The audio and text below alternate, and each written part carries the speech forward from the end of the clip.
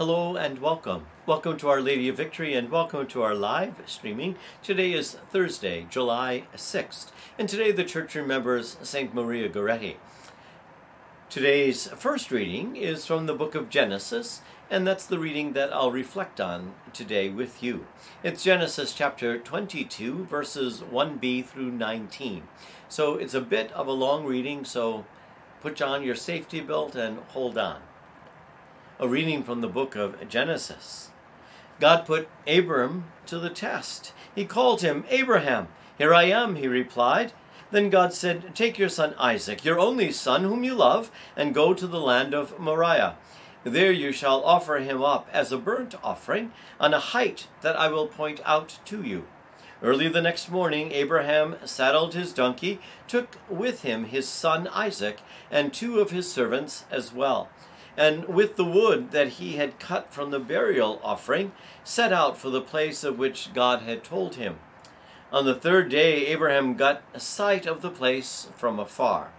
Then he said to the servants, "Both of you stay here with the donkey, while the boy and I go on over yonder.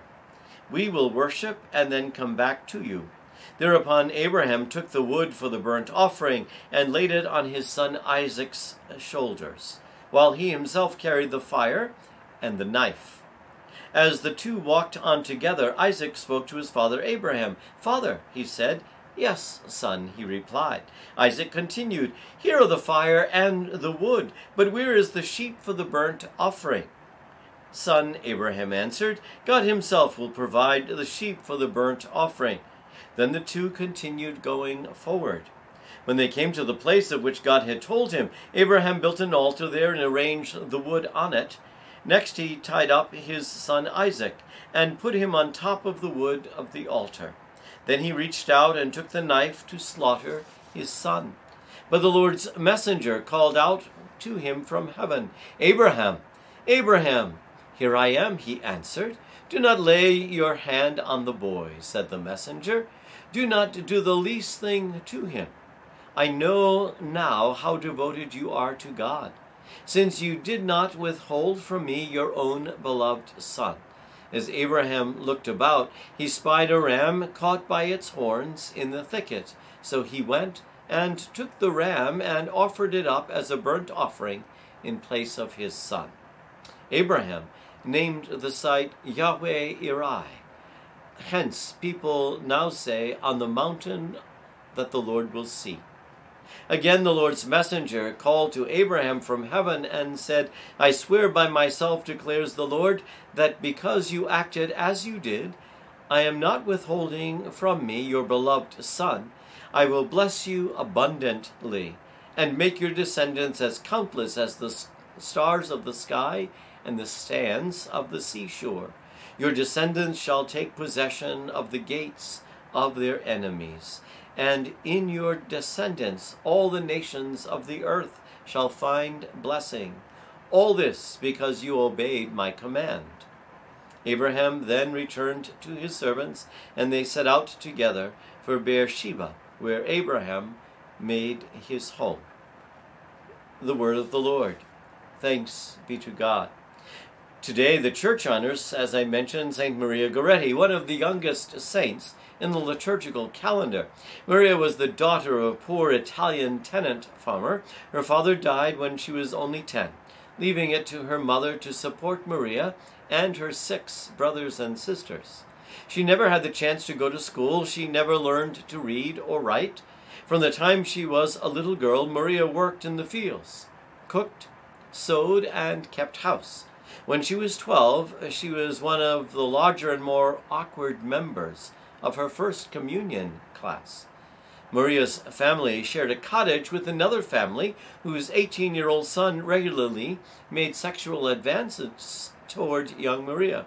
On a hot July afternoon in 1902, Maria was sitting on the stairs of her house, mending a shirt.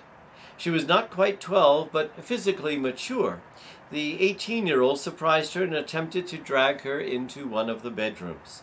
Maria struggled and tried to call for help. She refused to yield to the young man, saying she would rather die than submit.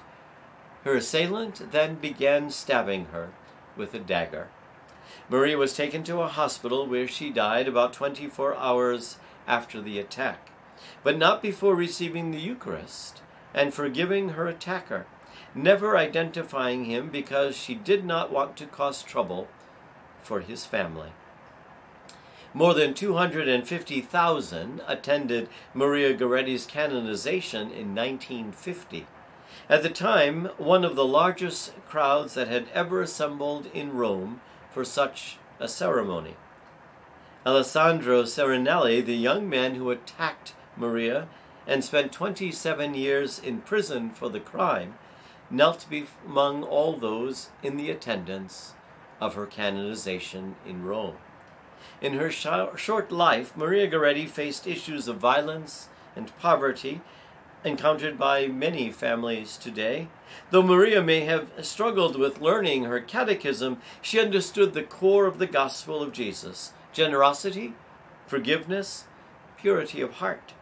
May Saint Maria Goretti be an inspiration to all of us as we seek to follow Jesus along the challenging roads of our own lives. Pray with me today.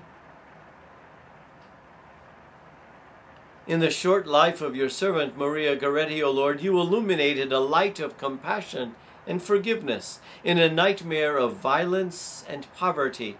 May we be guided by Maria's light as we struggle along our own hard roads and our own dark nights, until we come at last to the peace of your dwelling place. And we ask this in Jesus' name. Amen. Our Lady of Victory, pray for us. Saint Maria Goretti, pray for us. Be blessed today.